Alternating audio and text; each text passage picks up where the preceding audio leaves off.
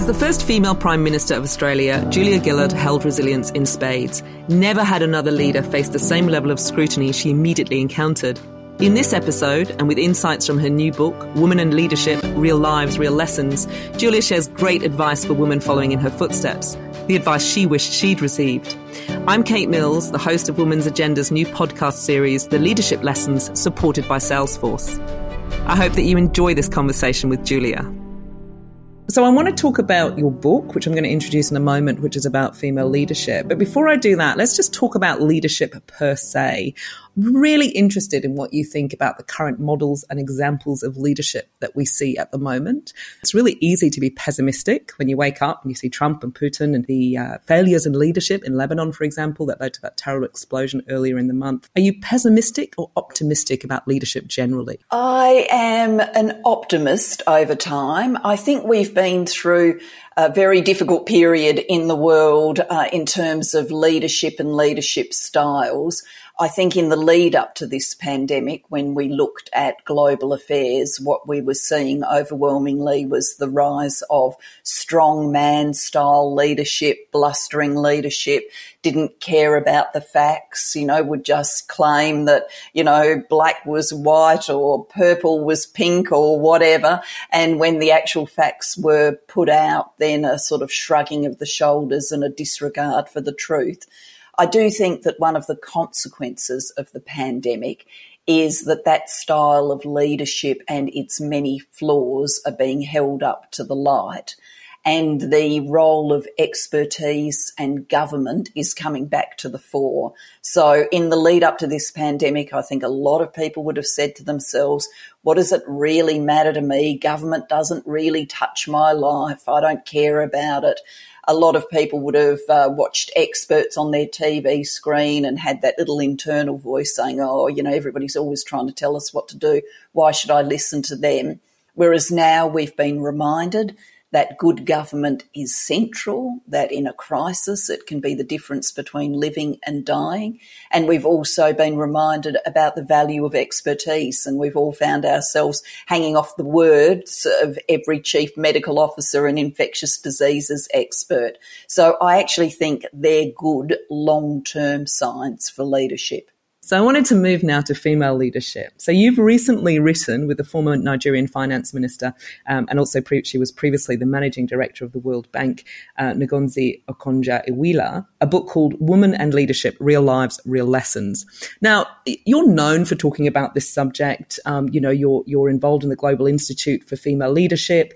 But why now? What was the impetus for writing this? It was a project that Ngozi and I talked about over a long period of time and just ultimately said, we've got to do this.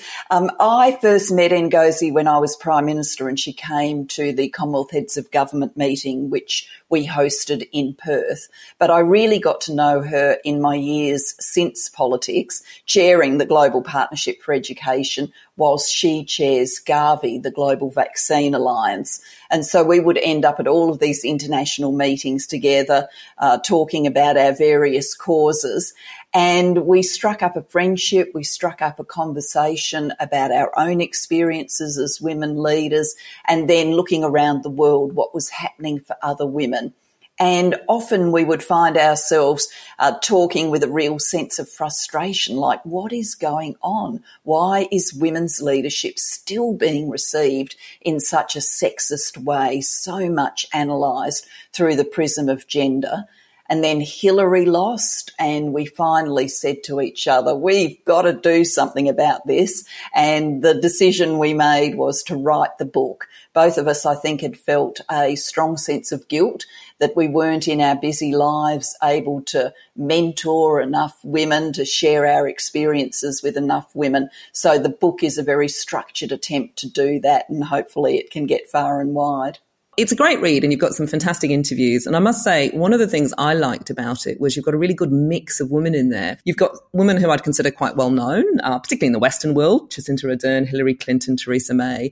And then you've also got women who I would say in the Western world probably have a slightly lower profile. Ellen Johnson Sirleaf, previously the president of Liberia, and Joyce Banda, previously the president of Malawi. How did you choose the women? Was it friendships? Did you know them? How did you come up with that particular group? We always wanted this to be a truly global book, and one of the propositions we were trying to interrogate is how similar are women's experiences across culture and contexts? Are they very different, or are there aspects of them that are the same? And so that led us to look for a global representation. And so across the 8 women, we do have some of the, richest countries in the world. Erna Solberg, the Prime Minister from Norway, for example, Norway being a very rich country. Household names, as you point out, Hillary Clinton, Theresa May, Jacinda Ardern, Christine Lagarde, who is well known to people from the IMF.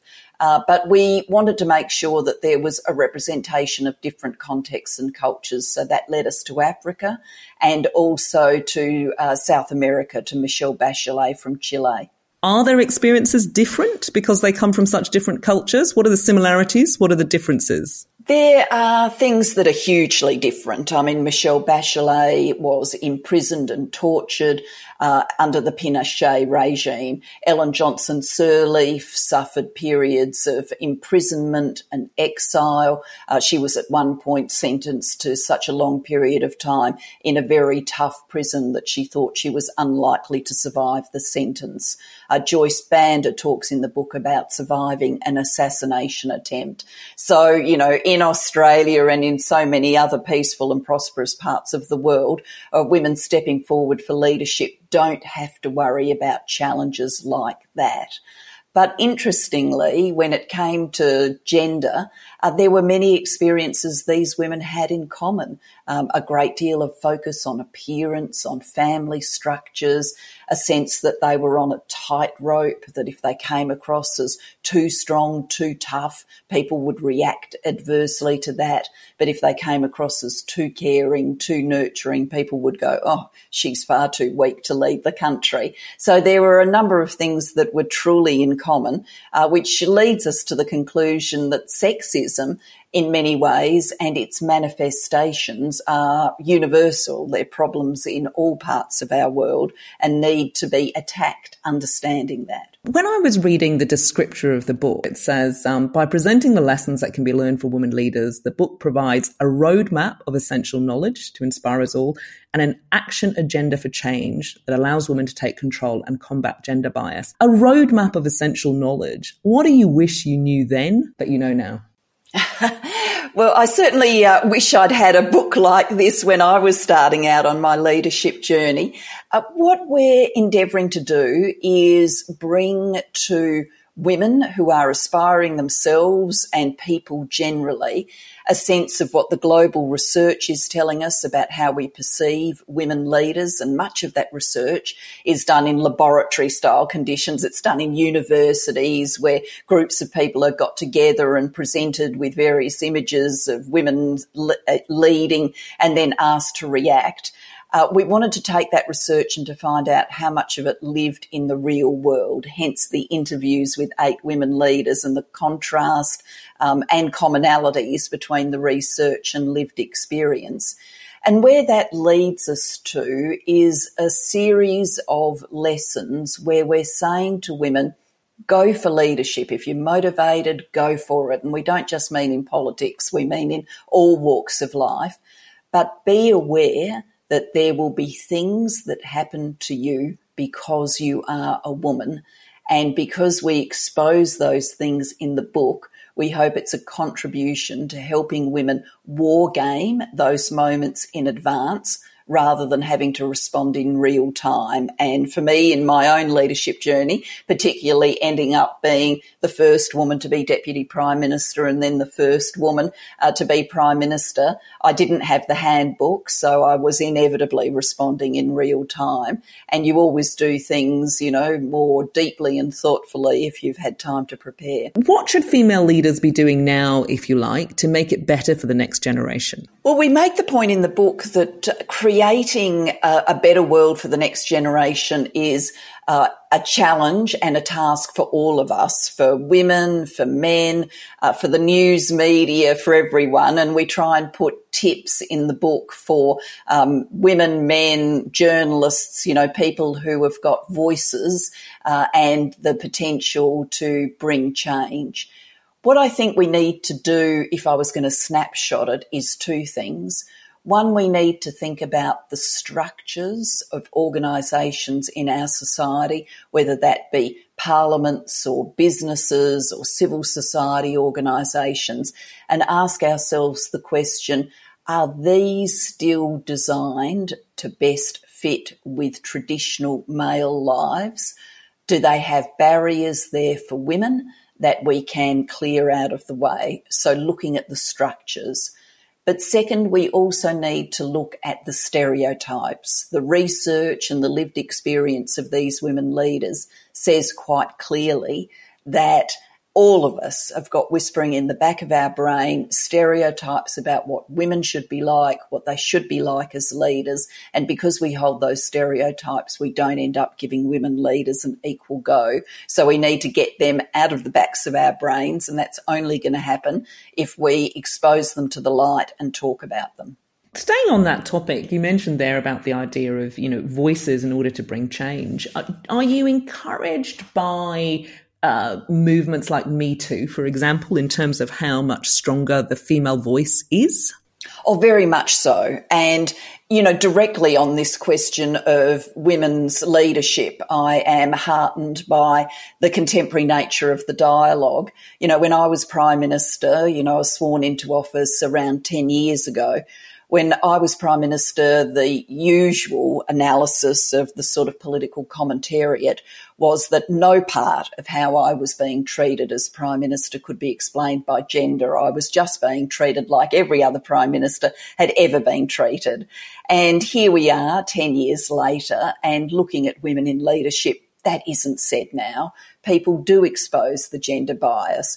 For example, with Kamala Harris recently being selected to be the vice presidential candidate, as soon as things were starting to be said about her, there was media reporting about how much of what is being said is actually only being said because she's a woman. So the conversation about gender bias is happening right alongside the conversation about her potential for leadership as vice president. So I think that's a sea change, and that gives me a lot of heart.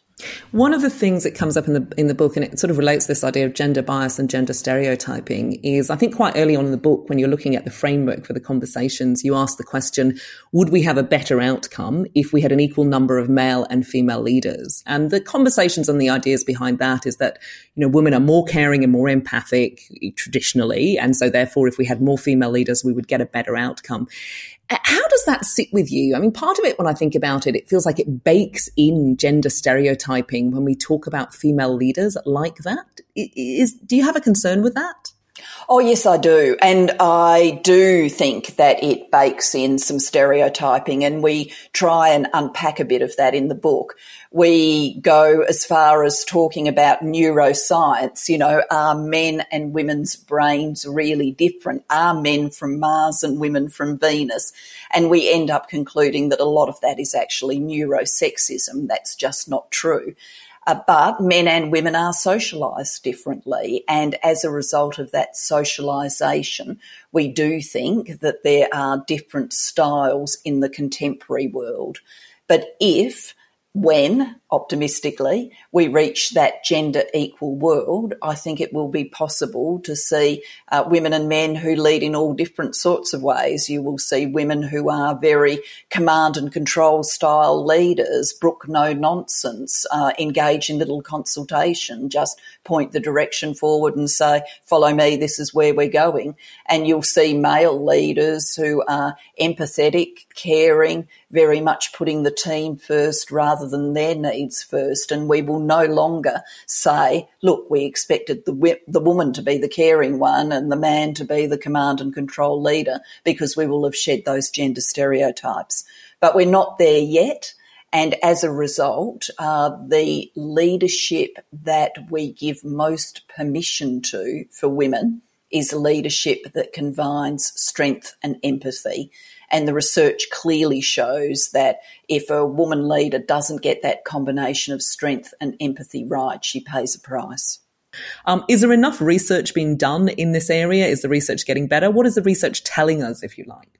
There's terrific research, but there needs to be more. And the fact that there needs to be more first struck me when I was writing my initial book called My Story, which was about my time in politics. And when I sat down to write that book, I did want to write about gender, about what had happened to me as the first woman to be Prime Minister. And I wanted to do that in a broader way than just a sort of, this happened, then that happened, then the next thing happened.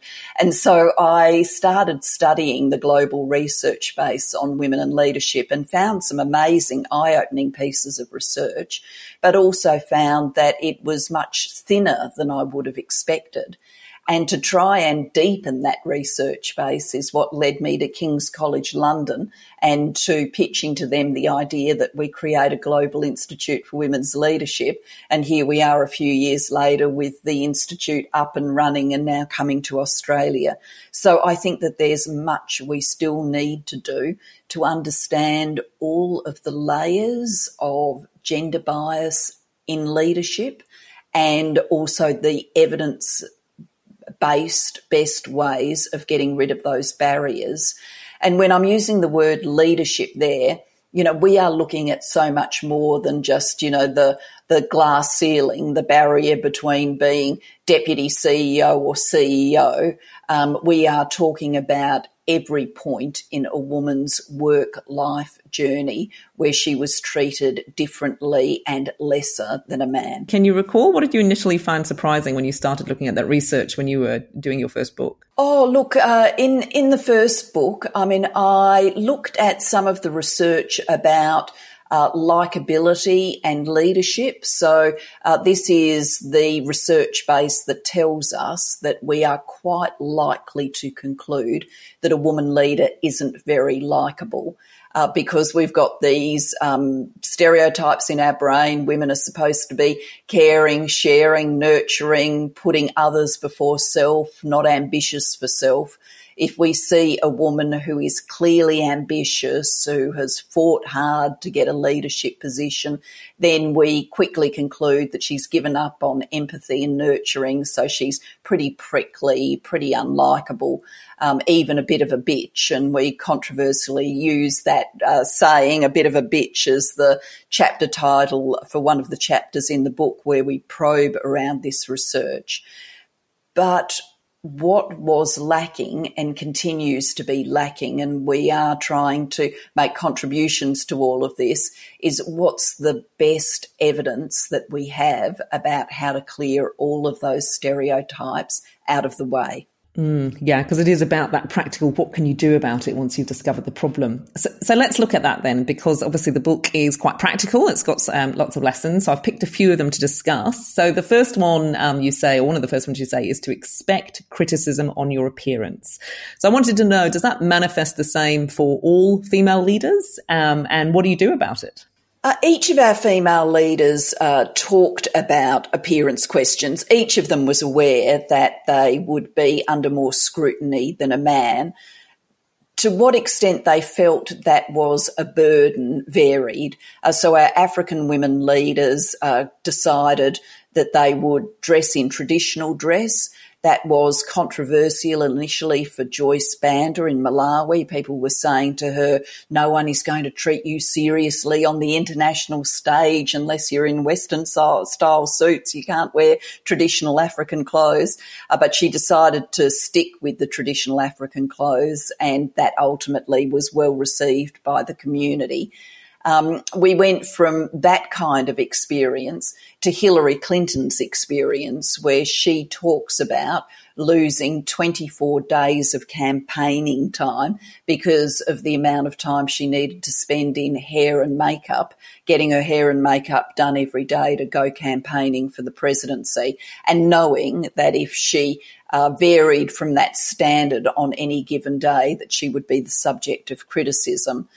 Through to Theresa May, who's always been very interested in fashion and sort of didn't resent the time taken to choose her clothes because it's one of her hobbies, and talked positively about how young women have engaged with her, and what first got them interested in politics was looking at her and watching what she was wearing, and that gave them a sense of connection, and that sense of connection then broadened into a deeper pursuit of politics. So everybody was aware of the differential scrutiny, but the reactions to it varied. One of the other lessons that you look at is when should you make a decision to call out sexism? Now, I actually listened to your interview with Virginia Trioli before this, and you said in that interview, "I missed the moment where I had the greatest amount of political capital to have the discussion we needed to have," and it was in relation to this point.